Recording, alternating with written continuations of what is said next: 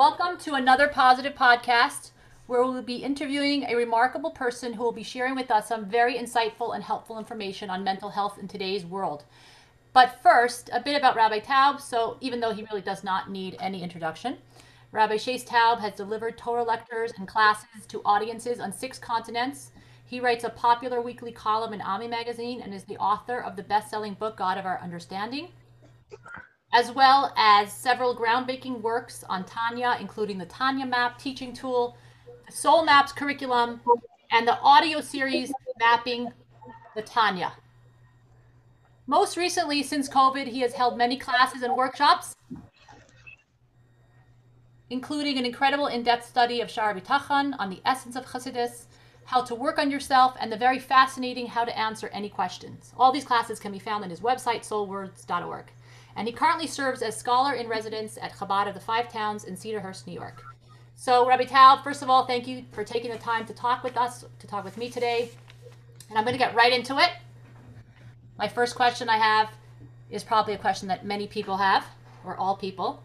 Why, oh why, does Hashem give people mental health challenges? You know, one might make a case that it's to challenge those around the person. But what about the person himself? Why do they deserve to have this pain? And in addition, it's very clear, at least to me, as it's seen in our communities, Chabad and other Frum communities, that the Frumkeit mental health and addiction problems are present and sadly on the rise. It feels, and I could be wrong about this, that as recently as 20 years ago, this simply was not as big as an issue.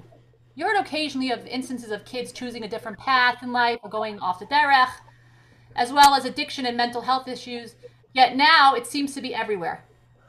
And I recently did a podcast about mental health and addictions with Mendy Barron, and as a result, a number of people reached out to me from schools talking about how there are students as young as 9th graders who are getting high and drunk every day. In one instance, they even shared a story where there were girls snorting lines of white powder of some sort. It seems to me that things are a little bit out of control. And I'm curious, is that your sense as well? And what would you ascribe this to? Now, I know I gave you a lot of different questions here. Yeah, that's a lot. That's a lot. There's a lot on the table right now. Should we go, should we proceed one by one? Yes, totally. Okay. I think the first thing you asked me was why, oh, why does Hashem give people mental health challenges? Yeah. Okay, so obviously a question like, why does Hashem do what he does? That's a philosophical question. And I don't know if we can fully answer it. I think maybe another way of asking that question that might be more helpful is not why does Hashem do this to people, but what is a way of looking at this in so that it's not utterly crushing and defeating and debilitating. Maybe that's a better way of asking that question. Yeah. Because I think that's what that question really is. It comes from, a sense of being totally defeated. Like, what in the world is Hashem thinking? What possibly can he be getting out of this? Why would he do this? Not that we really are asking for an answer, an explanation. It's more like, how can we not be utterly crushed by this? So if that's the way, I'm sort of like changing your question, but that's okay. If that's the way you're asking it, look, the entire creation of this world is for the purpose of testing us and challenging us. The fact that a soul has to come down into a body is already traumatizing. It's already, a profoundly difficult experience. Even if the soul will come into the body of a tzaddik and have a perfect upbringing and live a totally holy, wholesome life, the experience is still traumatizing. So I think we have to first start from the premise that life is challenging. Life is full of experiences that really feel insurmountable. And we shouldn't be crushed by that. I don't know, maybe that is crushing. Maybe just maybe I should tell you, no, it's not really supposed to be like that. No, for most people it isn't like that. But what am I supposed to tell you? I think everybody, look, we're in Gullus. I think there's pain in every family. There's pain in every individual's life. The only question today is, the degree, how much pain. So what I'm basically saying is, until Mashiach comes, don't be so surprised that we have profound challenges. That's what we're here for. And in other words, maybe a way of saying this might not be comforting, but all this stuff, it's not a bug, it's a feature. Hashem is totally in control and knows exactly what he's doing. And somehow, in ways that I can't explain, these challenges that are happening now are very important, not important, they are essential to the process that needs to happen in order for the world to become what the world needs to become. Okay, so that's a long answer. I don't know if that makes any sense, but it was a deep question. So it's not a bug; it's a feature. Yeah. That's like a slow, like a line. Yeah. It's not like, oh no, there's a glitch, something happened wrong. No, actually, this is what's supposed to happen. It's supposed to be hard because we're supposed to fix it. And what does fixing it mean? Fixing it doesn't necessarily mean getting rid of the problem. Sometimes fixing it means thriving in spite of the problem. I think we all want to believe that, there's some magic formula and somebody has it somewhere. I've been the recipient of many of those calls from desperate people who are led to believe that there's some magic formula and maybe I have it. And the truth is, I don't think there's always a simple solution. Usually the answer is not a one-time fix. Usually the answer is learning how to live with the challenge and accepting the idea that, some people approach Avodah, I'll use a Hasidic term, some people approach Avodah as a noble thing, a very spiritual thing, like a lofty thing. Like if you're a real tzaddik, so then you would actually live life for more than just your personal fulfillment. You would become an oived, you would engage in avodah, and you would perfect yourself. Yeah, that's how some people see it. But the reality is, for most people, avodah was not a choice and was not a luxury. It was thrust upon them when they realized that it became life or death. It became life or death. There was no choice. So there's nothing noble about it. Life becomes unmanageable, and I realized the only way I'm going to survive is I'm going to have to do the work.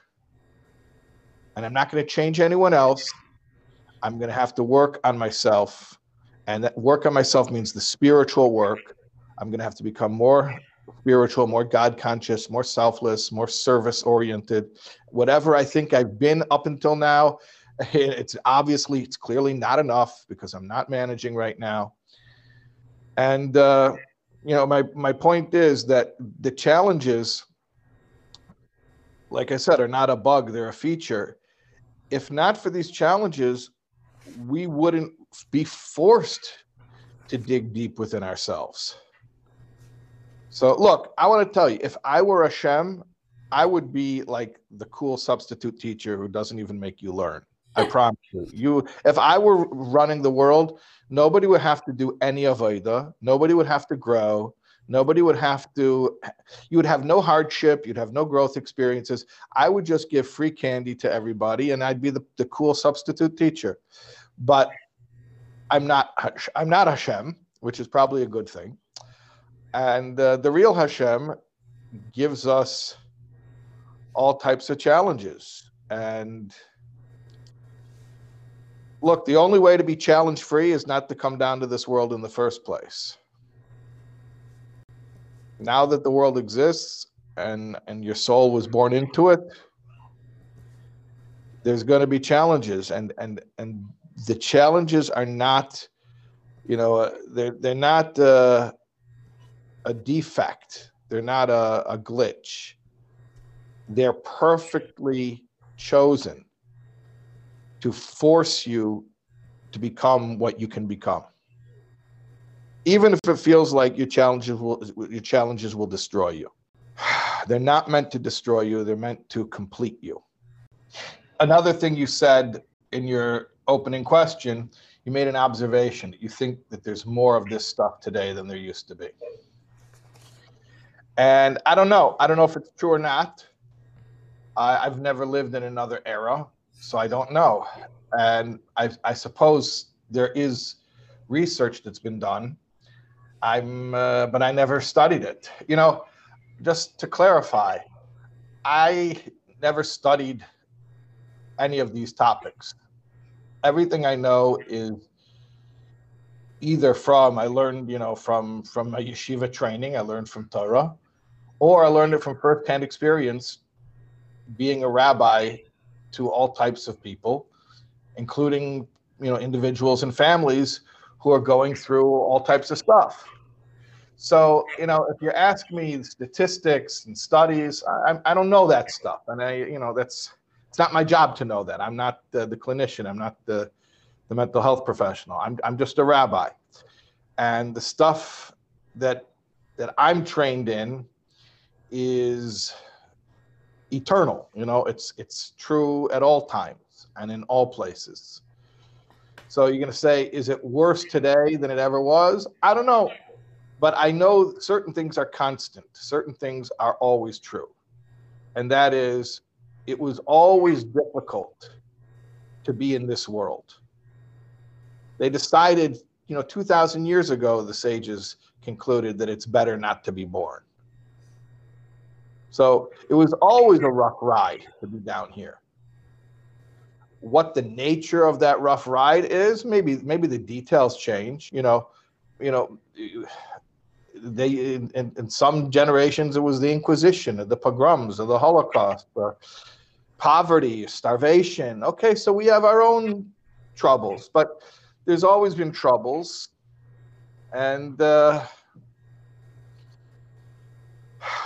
think we instead of saying why me, like why me, why did Hashem do this to us? Why is Hashem doing it to this generation? I know where those questions come from. I understand those questions. I'm sympathetic to those questions. But I don't think they get us anywhere. Because the reality is, this is our challenge. This is what we're going through. And now the real question to me becomes, what are we going to do about it? You hear what I'm saying? It's like, I don't want to be dismissive of your opening questions, but why does Hashem do it? I don't know. Is it happening more today than ever before? I don't know. Like, all that stuff is like, I don't know. And I know where it comes from. It comes from the incredibly strong desire to normalize one's suffering. I'll tell you what I mean. When people are going through hell, one of the things they ask is, well, how many other people have this? And the answer is like, what do you care? And what if you're the only one who has it? What difference does it make? Really, practically, it makes no difference. Emotionally, though, when we're going through incredible pain, we want to hear We want to hear something that normalizes it, something that explains it, something that makes it like, okay, I get this. This is a thing that's happening in the world right now, and I'm just another one of those people that it's affecting. Okay, I get it. I can contextualize it, and it sort of makes it less scary. What I'm saying is we don't need to do any of that. We don't need to do that because we can just skip that whole process and say, you know what? I don't know why it's happening. I don't know if it's happening more today than ever before. All I do know is it's happening to me right now. That's it. That's all I need to know. And then from there, okay, what am I going to do about it?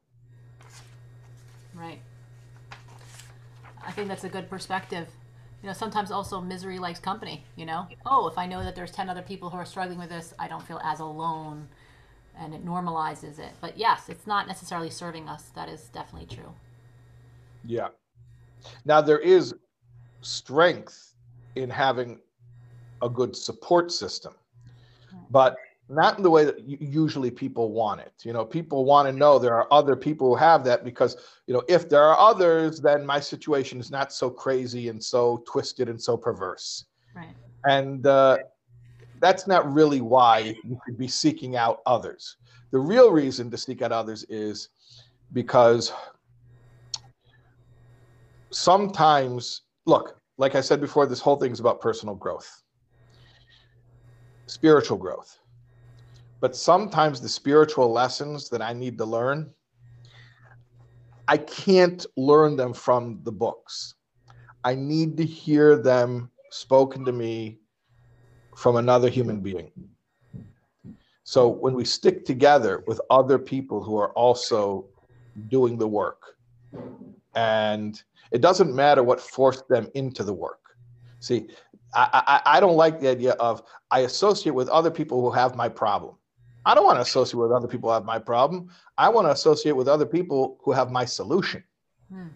Now, maybe we all arrived at it because of the same problem, or maybe we didn't. I don't care.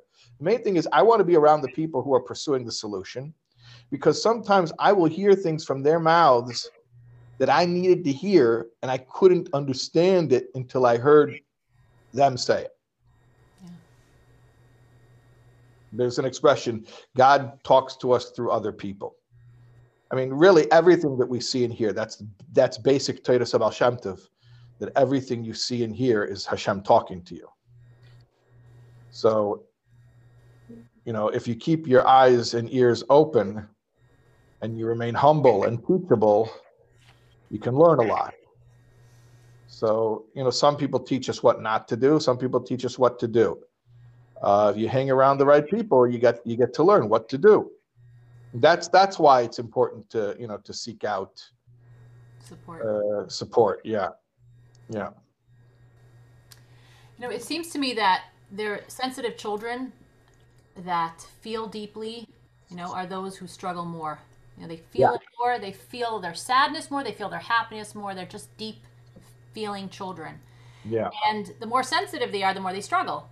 So I'm curious, what would you recommend to parents of sensitive children, how they can help these children, or what are some early preventative measures that parents can do to protect these children, and themselves for that matter, to guide their children away from, let's say, we know the idea of that hole that everyone has inside of them, and we're all seeking to fill it, and we're all, there's healthy ways, there's unhealthy ways, but how do we guide these children away from becoming addicts or people who are just trying to dull their pain? Yeah. Well, I mean, your question is a very high level question because the question is based on some epiphanies that I don't think most people have. So I before I answer your question, I just want to fill it in case anyone's listening and they don't know how you got from point A to point B. Okay. You obviously understand, and I understand, but I want to fill it in a little bit. There are some people, don't ask me how many of them there are, don't ask me what percentage of the population they are, I don't know and I don't care. There are some people for whom existence itself is the trauma. Embodiment is the trauma. Now, I would say for all of us, in fact, not only I would say, I did say 10 minutes ago that embodiment is traumatic for the soul.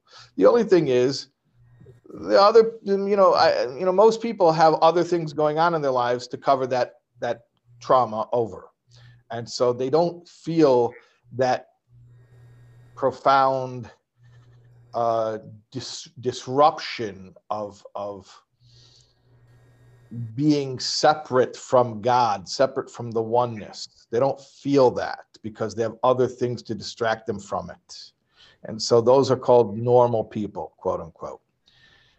Then there are other people who feel it more profoundly, and they have symptoms like, being extra sensitive, introspective, that the feeling of terminal uniqueness. No one really gets me. Lonely in a crowded room. Always wanting to feel like a part of, and instead feeling apart from. And they probably would not articulate that as a spiritual condition, like, oh, this is the longing of my soul to be at one with its maker. In fact, definitely not. People are not going to articulate it that way. But it doesn't matter. It doesn't matter how people describe it. The point is the phenomenon of having that constant sense of discomfort, of existential discomfort. So it becomes like, well, what can we do for you? What's wrong? Should we turn down the air conditioning? Should we turn it up? Should we, fluff your pillow? What do you want us to do for you? You don't like the plates we're using because they make a funny sound when the fork scratches on them. We'll change the plates, right? And it's like, okay, or we'll cut the tags out of your shirt because they're rubbing you the wrong way. Yeah, you could do that, but I think a more holistic approach is to say, look, it's not any particular thing. It's everything. And to acknowledge that there are such people who are the sensitive people, and life is an ongoing trauma for them. And as a result, they are going to be very, very interested in anything that provides numbness. Now, it could be self-medicating, or it could be through other distractions like intense behaviors, compulsive behaviors, high-risk behaviors, stuff that gets your adrenaline pumping, right? Drama. Crazy stuff that just, is a distraction. It's a living soap opera. But the common denominator is that regular life is too painful. So therefore, I have to do something to take the edge off. So I find a distraction, whether it's a chemical distraction or it's other stimuli that can distract me from what I would otherwise be feeling. Once you understand that, then I'm giving background to your question to catch people up to where you were at when you asked that. Yeah. Once you understand that if a person has this underlying sensitivity and they have something that will numb the sensitivity, you can't take that away from them. That's their only tool for living. So, if somebody's drinking to have a good time, they'll probably grow out of it. But if somebody's drinking so that they can go to class or go to their child's birthday party or, be able to make a phone call that they need to make, right? So then, obviously, it's not about having a fun time. It's about, this is my tool for living. This is what I need in order to function like the rest of you. I'm not partying here. I'm trying to function like the rest of you. So you can't take that thing away from them, or you're leaving them without any tools for living, which is, what I wrote in God of Our Understanding, and it seems to resonate with a lot of people. It's not even my original idea. I've heard it said by many, many people. But the idea of, for an addict, the addiction isn't the problem, it's the solution. Right. Right? That's what you find that works. Now, does it have side effects? Does it ruin your life? Does it kill you? Yeah, it does. But without it, I can't function. So what choice do I have? So now, getting to your question was sort of like, okay, what if we recognize preemptively that a child is heading down this path because we see that life is just, they feel things more poignantly, more profoundly, and they're gonna have this need to distract and to escape. Is there anything we can do preemptively so that they don't fall into self-destructive habits? Right. Okay. So my answer to that is, I mean, you could see this even in a young child. You can see the 7-year-old, a 6-year-old, that they cry easily. yeah, They're like you mentioned, they have the things. Living is hard for them. Basic yeah, things that other people find to be, what is your problem? And their brother or sister may say, like, what is your problem? Like, just go to mhm, school, or just learn, or just eat dinner, or why can't you eat that food, or whatever it is, and they're struggling just to be. yep, yep. That's right. They're struggling just to be. And life doesn't get easier as you get older. It gets harder, gets more complicated. And if I feel everything poignantly and profoundly, the more stuff going on in my life, the more pain. And by the way, it doesn't even matter if life is good. Maybe I have great parents and a stable life. Okay. But stimulus is stimulus. And if all stimulus is overwhelming for me, so I can become overwhelmed and exhausted and,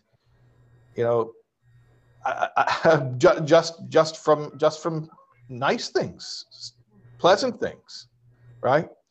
So we return to the question: what is there to do preemptively for such a child? But I wanted to fill in the background because I promise you that the majority of people, I don't know, maybe a podcast like this is self-selective, and the people who are interested in this topic have already learned firsthand everything here. But if you were talking to the general population, I guarantee you the vast majority of people would not even understand how you got from point A to point B. What are you talking about? What sensitive children? What are sensitive children? Like, what does it have to do with the problems that you're describing? And what I'm saying is, it is a direct. I mean, again, I don't know the studies. I don't know the statistics. I actually don't care about them. All my information is anecdotal and based on my personal experience. And I can tell you that these are the children that profoundly struggle. And okay, now that we're aware of the issue, you asked a great question: is there anything that can be done preemptively? And the answer is yes. And the answer is that what we should be doing for these children is really what we ought to be doing for all of our children. What we really ought to be doing for all of our children. And that is to give all of our children a true spiritual education. And I don't know if your listenership is particularly observant or on the Orthodox side of things. I don't know. Do you have any idea who is? You don't know. You put it out there. Yeah. Exactly. Whoever comes to take from it, and everyone can take from it. There's something to hear for everyone, so Yeah. everyone can take something away. Okay. So for a moment, I'm going to speak to the more observant Jews who are listening. That's fine. Okay. For a moment, let me just say, I think we have a crisis, that we have an overabundance of religious instruction without spiritual training. Meaning what we're giving our children is so heavy on ritual, which, look, I'm an Orthodox Jew. I'm not antinomian by any means. I'm not against ritual. I'm not against halacha, God forbid. But what I do believe is that mysticism, spirituality, chassidus, it's not a luxury, and certainly not for these sensitive souls. It's not a luxury. It is basic survival. So you have to give me these tools, and you have to give them to me from a young age. So for instance, something that you might think as very lofty and very advanced, a very high level spiritual practice like meditation. I would say that's not high level. That's basics. You better be teaching your children to meditate from the moment they become verbal. If they can understand language, you should be teaching them to meditate. Now, what does that mean? It means sitting on the floor and humming? No, it means when you teach them to say Shema, it doesn't just mean saying the word Shema. It means giving them the tools to be able to find that space within their own mind and within their own heart, where they, on their own level, can think about oneness. They can try to find their place within that oneness. And for anyone who says children aren't able to do this, that is so outrageously offensive. Why are you able to do it? Listen to me, Buster. God is infinite. So how much of God do you understand? Let's say you're the smartest person in the world. How much of God do you understand? Tell me, what fraction of infinity do you understand, right? And the answer is 0, because any fraction of infinity is not, there's no percentage of infinity, because as much as you know, there's an infinite amount more that you don't understand. So you could be the smartest person in the world, and everything you know is still nothing compared to what there is to know. So you don't know so much more than the little child. Compared to what there is to know about God, the smartest person in the world and the smallest child in the world are pretty much on the same level. So if an adult can think about the infinite, a child can think about the infinite too. You know the only difference? The difference is not how much of God have you understood, because the answer is 0. The question is how much of you has understood God. Each one of us has a capacity for understanding things. Some people are smarter, some people are less smart. Some people are more mature, more experienced, some people less so. So we all have different capacities. All I'm saying is, whatever your capacity is, how much of that is full with God consciousness? And how much of it is full with other stuff? So we're not trying to figure out how much of God can we understand, because the answer is 0. The question is how much of me can be geared toward understanding God. So if I'm a regular person, quote unquote normal person, I might spend 99.9% of my mental capacity dealing with normal life and 0.1% of my capacity thinking about spiritual truths, if that, maybe even less. But if I'm somebody for whom the business of embodiment is an ongoing trauma, I'm going to have to devote a much bigger percentage of my mental capacity toward spiritual truths. And it's not a luxury. It's a necessity. So I say we need to start the spiritual training young. It has to be profound. It has to be based on personal experience. It has to be down to earth. It has to be accessible. We have to use stories. We have wonderful stories in our tradition that can bring across deep concepts, parables that bring across deep concepts. And these are the tools. These are tools for living. These are simply tools for survival in this world. Let me ask you a question. Do you think it's helpful for these children to be made aware as a young age that that is what they're struggling with? That it's not necessarily the tag or the uncomfortable feeling or the feeling of disappointment, but rather that they're uncomfortable, and that together we can learn skills and tools to help? Or is there... Do we Yeah. wait until they're old enough to say, oh, that's what's really happening here? Because I think a lot of times children can meditate, children can do breathing exercises. There are adults that can't do it, and there's children that can't do it, just like there's adults that can do it and children that can do it. So my question is there a benefit in explaining to them? Because sometimes they lack an awareness. Sometimes it's just Yeah. the awareness that they lack. And when you kind of step back and zoom out and say, you know, this is what's going on, this is what's going on, but really, really what's happening here? It's your neshama and your body, and explaining that to them. I Yeah. wonder if that could be something that would be beneficial. Yeah, but you have to do it the right way, because I would never want to label a child. Right. So I would never want to give them a diagnosis. You have such and such, and therefore we're recommending you do such and such. What I would do is I would say it much more generally, and which I believe to be the truth. Like I said, this should be done for all children. I would explain to them what's going on, but I wouldn't say it to them like, well, you're unique. Right. I would say, look, you're uncomfortable because of the tag in your shirt, because the plate, the fork scratching on the plate, because someone was breathing funny, because whatever. Okay, that's called stimulus, right? That we have senses, we touch and taste and hearing and smell and sight, and those things. I wouldn't say like, well, you are sensitive to those things. I would say, well, that's the human condition, right? Figure out how to say the words. It doesn't happen to my brother. He's not bothered by it. My sister isn't bothered. My friends at school are not bothered. But yet, for me, it's so hard. Why is it?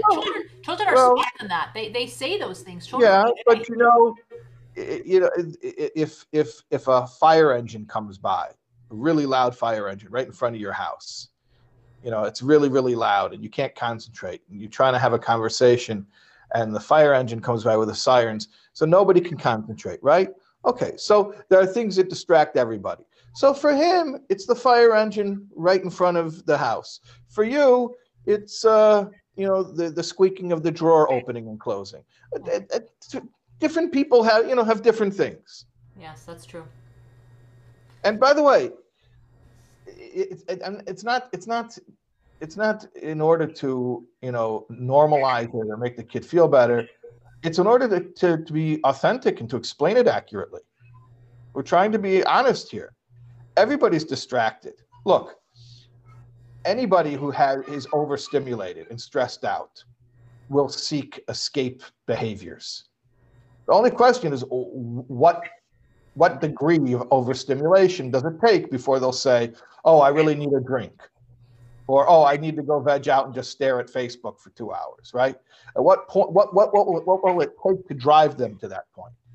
But I don't think it's so important figuring out, well, who has what threshold. The point is the experience of being at your threshold is a universal experience.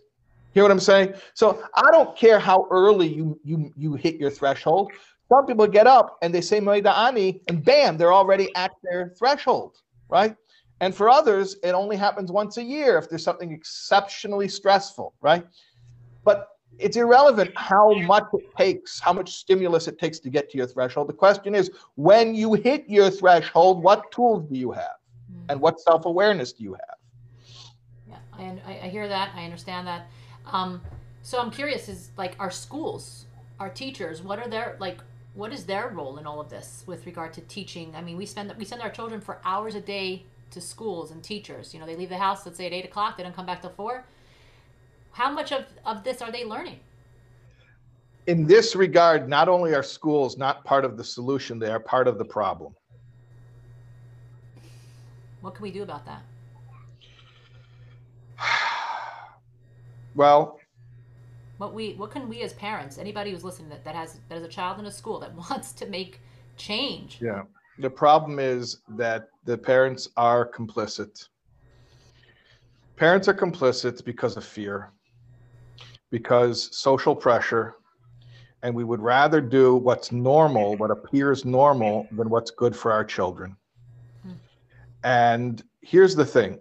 When, God forbid, things blow up, then we're forced to take the quote-unquote alternative path anyway, and everybody knows. Why couldn't we have taken the alternative path earlier? God forbid to pull a kid out of school if he doesn't have a supportive teacher, right? God forbid, because if you pull him out of school, it'll look weird. Well, what if he doesn't have a supportive teacher? And what if there aren't other options? Are you going to force a kid who, let's say he's already highly sensitive, and to be in an environment that's not emotionally supportive, trapped 8 hours a day, trapped with someone who's not emotionally supportive, and you're going to force him to be subjected to that? Why? Because you don't want him to look like he has issues? Trust me, the issues he's getting from that experience are going to come out in the end, and then you're going to be dealing with a much bigger mess. So I think we collectively need to be bigger advocates for our children. And, we shouldn't feel like such captive customers. And if you're not getting the service, look, I got to tell you something. To a certain extent, I don't blame the schools, because I could never run a school. I sound like I'm school bashing. I want to tell you, I could never run a school. Never. Okay. And I totally get why most schools are basically one size fits all. This is what we offer. This is what we do. I get it. The schools are underfunded, understaffed. So that's it. I offer what I offer. This is what we do. If it works for you, great. If it doesn't work for you, I'm sorry, we can't change it. I forgive them for that. I understand that. What I think needs to change is parents who say, well, the school is only offering one style. My kid clearly isn't benefiting from that style, but I'm going to force this square peg into this round hole anyway, just so, I don't know, so that we don't appear weird. Like, is it really worth that? Are you really think about it like this? Are you willing to sacrifice your child at the altar of social norms? I mean, to me, that's like, no parent, when it's posed to you that way, no parent is going to say yes. True. And parents say, well, what do you want me to do? Pull him out. Well, where's he going to go? What do you mean, where's he going to go? You're his parent. You take care of him. Well, I have to work. Why do you have to work? So you can pay tuition? So the whole thing becomes this ridiculous, vicious cycle. And in the end, by the way, I can't afford not to work and watch my kid. Yeah, but so you're going to send them to a school where being unsupported is trauma. You're going to pay for that eventually, a lot more than the missed work, a lot more. I mean, let's talk about the price that you end up paying. First of all, the sleepless nights. I mean, how do you even put a price tag on that? How do you even put a price tag on that? But just your child's misery, you're going to put a price tag on that? And then there's actual quantifiable expenses, the doctors and the treatment facilities. And, that adds up real quick, a lot more expensive than taking off a few years to homeschool your kid because you can't find the right fit, and you're not going to force them into the wrong fit. Right. So I just feel like I'm not here to bash the schools and to say that they should be doing anything different. I actually have very low expectations of institutions. That's just my general feeling. Institutions are not human beings. Humans have a heart. Institutions don't have a heart. So don't expect compassion from an institution. A human being, you could expect compassion. But institutions are machines, and they do what they do. And if there are some compassionate people within that machine, you're lucky. But don't expect it. You have to be the compassionate person in your child's life. You are your child's parent. God gave you a job. You have to be their advocate. You have to be their champion. Don't be on the side of the machine. Be on their side. If the machine works for you, great. You have to be a user in this regard. Be a total user. If the machine works for me, then I'll pay them money to offer their thing that they do that works for me and my kid. And the minute it stops working for me, I owe them nothing. There's no loyalty. They're just a machine. I'll be loyal to a human being, not to a machine, not to an institution. I'm saying these things in a very hyperbolic way and perhaps an overly intense way, just because I feel people need permission to act on this. So I just want to be really overly clear about it. Absolutely. I couldn't agree with you more. I've heard this exact scenario come up from many parents.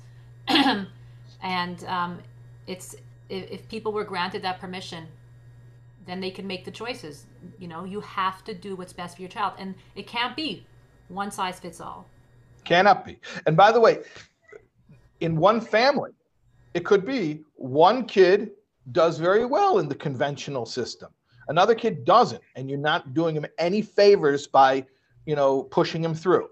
And not only that, not only could be two siblings don't have the same needs, one child may not have the same needs from year to year. Right. So it could be that this year, what the school is offering works for my child. Next year, it doesn't. And you have to be confident enough to say, yeah, I'm sorry, I'm not here to spare anyone's feelings. I'm here to protect my kid. The 4th grade teacher is great. The 5th grade teacher isn't. I'm not sending him to the 5th grade teacher. Right. I'm sorry. I'm not here to spare your feelings. I'm here to save my child's life. Exactly. I want to just move for, because of time. I want to go to a different question, if you don't mind. I hate interrupting you because I feel like there's so much more coming and I don't want to miss that. But so I've been hearing a lot about the idea of twisted parenting, Avi Fishoff, unconditional love, radical love, I should say, total acceptance. I've heard it from many different, people, different, communities. The idea is that we understand that our children are in pain, and in some extreme cases, we have to help this child, and we have to do that by radically loving them, even if things that we don't understand, we don't agree with, and not our values, completely. And even in some extreme cases, you let the child move into your home, and you get him, even if the child's not Shomer Shabbos, or they have a girlfriend, or all the things that you're uncomfortable with, you have to start to get comfortable with, because you are like Pekuach Nefesh, you're saving this child, you need to help this child. And I've heard great stories from people that have had a lot of success with Avi Fishoff or twisted parenting, and I'm not about him per se or his program. My question is that I know their approach is about absolute love and acceptance, and it's about showing this child that he's 100% accepted, or he or she. But how does this coincide with, let's say, the recovery program, okay? Where they will say that sometimes you need to specifically not give them what they want, or not rescue them, or not save them, so that they can actually kind of not break apart first till they get better, but so that they can recover. It's like Gvura Shebechesed, and that my kindness is expressed by my restraint. But how do these two concepts, because to me, it sounds like codependency, this whole radical love and twisted parenting. And I'm hoping that maybe you could shed some light on the balance between these two things. Yeah. Okay. That's a good question. So first of all, let me just say, I'm not speaking on behalf of either of these approaches. Okay. You described two approaches. I'm not speaking on behalf of either of them. Okay. I'm speaking just as me. I don't see a real contradiction at all between them if understood properly. Okay, I understand the apparent contradiction, but if you look deep within it, the contradiction falls away. Which is sort of like the definition of a paradox. One definition of a paradox is something that seems to be a contradiction, but upon further examination, it proves not to be. Okay, so one approach says love, all love, acceptance, get close to the child, whatever it takes. The other approach says tough love, like you called it, Gvura Shebechesed, limits, boundaries. Say no. Don't be a codependent. Don't be an enabler. So they seem like they're at odds with each other. But I'll tell you why they're not. The recovery approach, which is very, it's the origins of it from Al-Anon, but it has been developed since then. But it started with Al-Anon, which is like the program for friends and family of alcoholics. It's like the companion program for AA, for Alcoholics Anonymous. So most of these ideas, they started in Al-Anon. And then they were developed. But let's call it, recovery from codependence. what is this disease? What is this pathology called codependence? What is it? It's not a behavior. It's a reason for a behavior. Just like addiction. Addiction isn't the behavior, it's the reason for the behavior.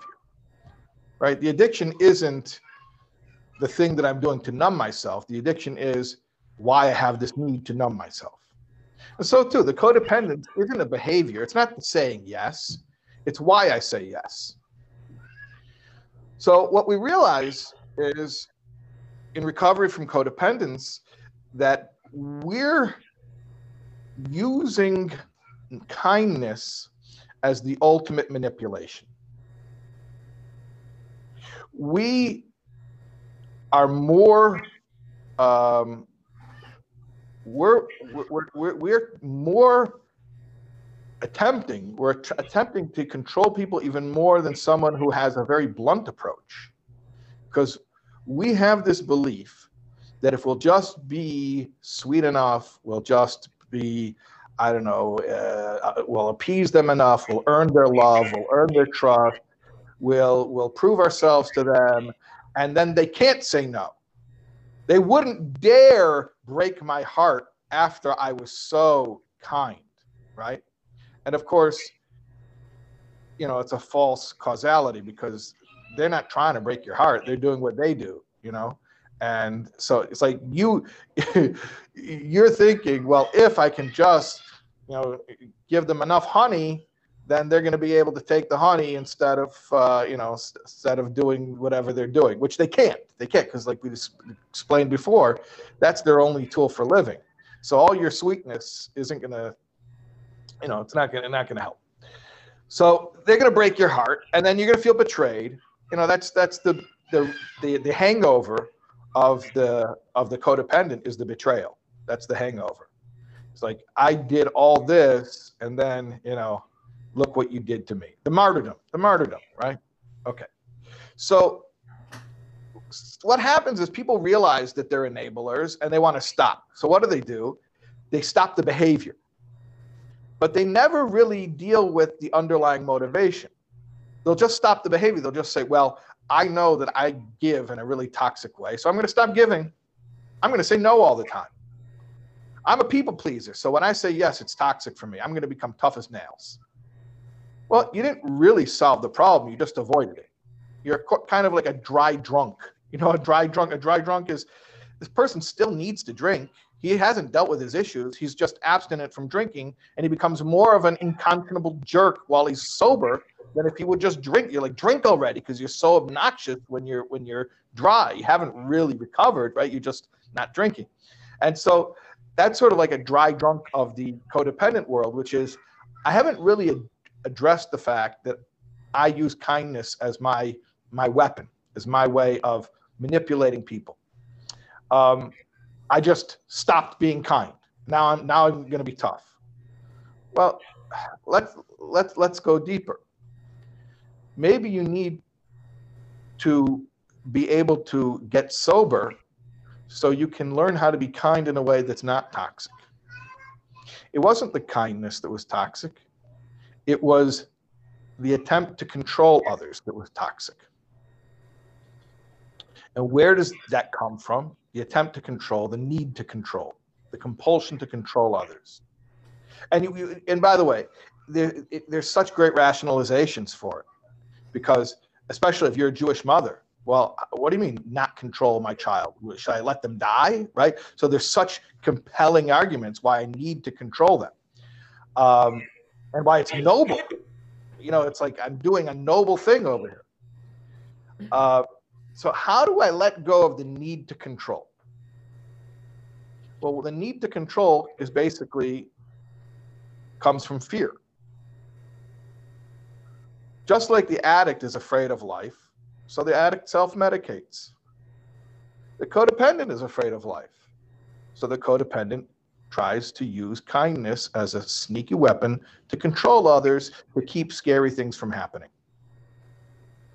But it doesn't. See, it doesn't even keep the scary things from happening. And what's probably even worse than that is it's a corruption of kindness, because it's not even real kindness. It's not altruism. It's not for fun and for free. It's manipulative.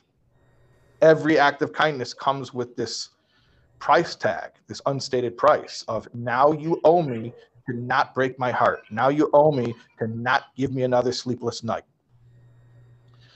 So the escape from that is to say, you know what? I need to address my fear. Now, there may be other ways of doing this, but the one that I know, the opposite of fear is faith. And when I put my loved ones in the hands of God, I don't have to put them there, they are there. But when I acknowledge that that's where they are, they're in the hands of God, and I no longer have to fear. When I'm not fearing, then I don't have to get control. And when I don't have to get control, now I'm free to be truly kind. Now I can be truly kind. So let's go back to the reconciliation between these two approaches. You know what's sick? What's sick is the codependent who's still running and rescuing because they still think that that's going to gain them control. It's a lie. It's a cruel lie that you tell yourself. But when you realize, no, my security, my safety, and my child's security and safety does not come from my rescuing behaviors. My child's security and safety comes only from God. And the fact that I'm providing them kindness is not as a tactic. It is not a tactic. It is not a bid to try to gain some stability or some control. No, it's not. It's not, because I don't have that control. I'm being kind because God told me to love this child, nurture this child, protect this child. I don't control the outcomes. I can't keep them safe. I can only love them. That's all I can do. And they owe me nothing for it. They owe me I can't be betrayed. I'm unbetrayable because I'm loving you and you owe me nothing for it. If I'm loving you and you do something that keeps me up all night, you didn't keep me up all night. I kept myself up all night because of my lack of faith. So I know it sounds very, very, very harsh, and people are usually not on that level to be able to take that usually till burnout. Usually they come to a breaking point where they just don't have it left in them anymore to do anything else. So then they surrender. Yeah. Usually recovery comes after surrender. But you could do it preemptively. If you really meditate on it, you could realize the futility of trying to control reality through manipulative people-pleasing behaviors. And you could just initially just trust in God for your safety and security and for your loved ones' safety and security. And once you do that, now you can be kind in a way that's totally not toxic. So in other words, let's put it very simple. If my child needs something from me and I can do it with truly no strings attached, with no expectation that this will control them or prevent them from doing the next terrifying thing, that I'm just doing it to be a loving parent, and that whether or not it has any effect on them, I did the right thing. Real altruism. I did the right thing. Then you are free to do all the types of loving things that a person who's what I'm calling a dry drunk from codependency is not free to do. Let me elaborate a little bit more. When you're still a dry drunk from codependency, when you're still rescuing in order to make the person indebted to you, not only is that sick for you, it's sick for your child. You're involving them in a disingenuous relationship. It's a the contracts, the agreements, all that stuff. That's all. Those are games. Those are all games. Well, if we let you live in the house, do you agree to such and such? First of all, they can't. They can't agree to it. You know, if they could, they would have stopped without your leverage. Your leverage isn't going to enable them to do something that they could have, that they couldn't have done on their own. If they could have done it on their own, they would have. They're not going to do it out of a sense of being indebted to you. The only thing you're going to do is compound their shame. So now they know they're betraying you, right? So not only is it toxic for you, it's toxic for them. But if you can truly say, with no strings attached, I'm here to provide love because that's a parent's job, and I expect nothing for it, that cannot do harm. Now, I'll say it like this. I think that a lot of people don't get to that level. They don't get to that level. And that's why, practically speaking, for a lot of parents, they get stuck at a second best, of a distant second best, far from an ideal situation, which is, I'll put it this way, the worst situation is they continue the manipulative, codependent, people-pleasing, enabling behavior. Okay, that's the worst situation. Running and rescuing the kid with a price tag attached to it each and every time, and feeling betrayed each and every time. That's total chaos and drama, and it just makes everyone twice as crazy. That's the worst. Better than that is just to say, no, I'm disengaging. No, you get nothing from me. Complete boundaries. That's it. At least there's some sanity there. At least there's some sanity. No, nothing. Sink or swim on your own, buddy. And that's actually more sane than the first scenario. However, that is so far from the ideal. The ideal is getting to the place where, and this takes real sobriety on the part of the parent to be really emotionally sober. There's emotional sobriety.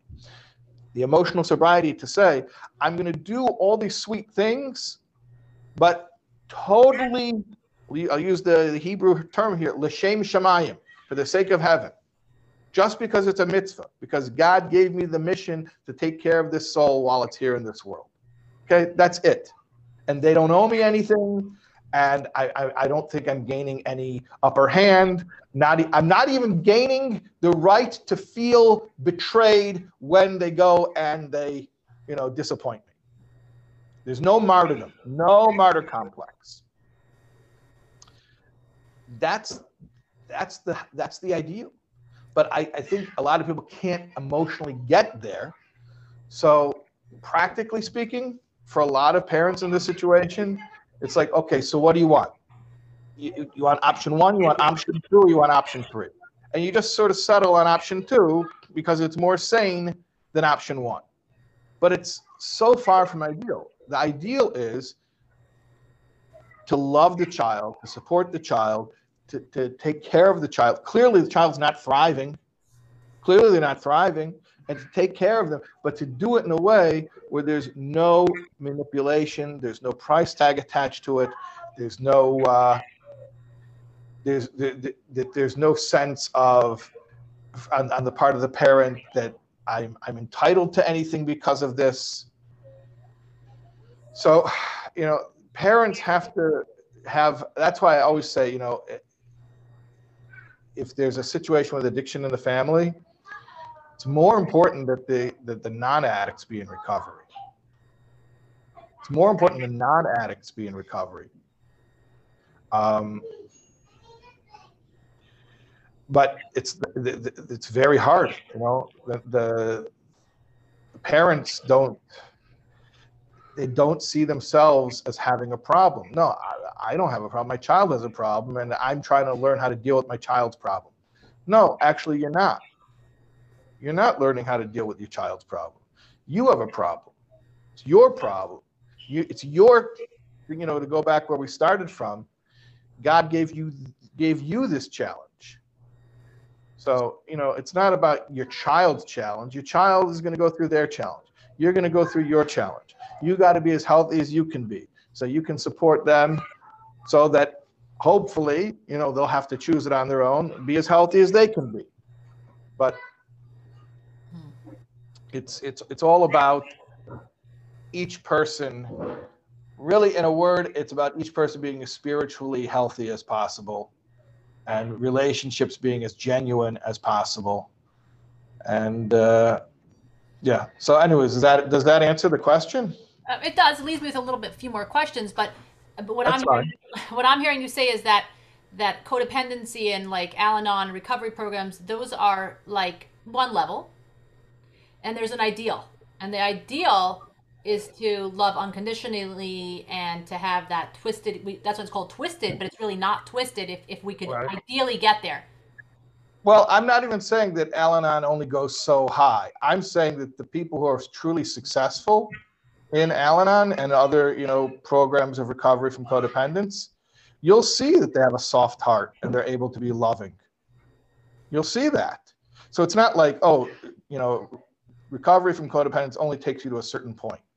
No, actually, if you do it right, it'll take you all the way. It'll take you to the same conclusion that a program like Twisted Parenting will take you to. Interesting. I say they end in the same place. They end in the same place. If you do it right, you have to distinguish between the program of recovery and the actual, like the way it's practiced. There are a lot of people in the program, you'll meet people in the rooms who are in the middle of their journey. And they're still or just starting. And they've only gotten as far as just having boundaries. And they haven't gotten to the place where their relationship with God is solid enough that they can open their heart again and they can be vulnerable and run the risk of being hurt again because they don't want to be hurt again. No way. That's it. I'm done. I'm tired of being hurt. Okay, fine. So you put up a wall and you can't get hurt. But that's not the ultimate. Yeah, I hear what you're saying. Okay, I don't want to keep you for too long. I'm going to finish off with one last question, even though I have so many, and maybe another time we'll have the privilege to speak with you again. So, if you had a platform, and you probably do have a platform, I know that people listen to you all over the world, to speak to, let's say, the Orthodox community, the Frum community, okay, with a message on what we're talking about today, all these different topics, what would your takeaway message be? Like, you could tell parents, this is your takeaway message. What would that message be? On this subject? Yeah. We covered a bunch of different subjects, but they are all intertwined. Yeah. Takeaway message is that every single soul is different. Every single soul has a different story that it was sent here to live out. And being a parent is an awesome responsibility. It's to play a supportive role in that story. And we have to be our children's advocates. We have to provide them with every possible resource. And at the same time, at this very same time, we have to realize that we're not in control. That's the tough paradox. We have to work real hard to provide everything we can for them. The tools for living. We spoke about having tools for living, self-awareness, a relationship with God, all that stuff. We have to work so hard to provide that and to protect them from stuff like, a school that's not the right fit, all the stuff that we spoke about. You have to do all that stuff, be your child's advocate, be their biggest advocate, their staunch advocate. And at the same time, with all that intense hishtadlus, to use the Hebrew word, at the end of the day, it's God's child, and we don't control the outcome. So we need a lot of hard work and a lot of faith at the same time, with basic Judaism, really. But this forces us to take basic Judaism seriously. So much to process here, so much to think about. I have so many more questions, but I just want to thank you for your time. I truly appreciate it. And I encourage everyone to check out soulwords.org for more inspiration, lots of podcasts, lots of learning. And If I can interject there, by the way, if you go to soulwords.org and you go to the topic drop down, there are classes on education. There are several talks there that I would highly recommend. Anyone who is interested in this type of topic, I would highly recommend that you go to soulwords.org. I'm actually going to do it right now so that I can direct you. You go to the topics drop down. The first topic is education. You go to education, and I have some talks here. I'm just looking at the titles. Every Child is Special, Lifting Up Our Daughters, Raising an Emotionally Healthy Siddish Teen, The Aleph of Jewish Education, The Soul of a Child, A Parent's Power, All of Our Children Are Beautiful. These talks I would highly, highly recommend to parents, just as encouragement for you, just to recommit yourselves on a daily basis to believe in your child and be your child's advocate. Again, to believe in your child and be their advocate. I love it. Again, thank you so much for your time, and I'm wishing you a wonderful day. Thank you. Thank you so much. Hopefully this will benefit others.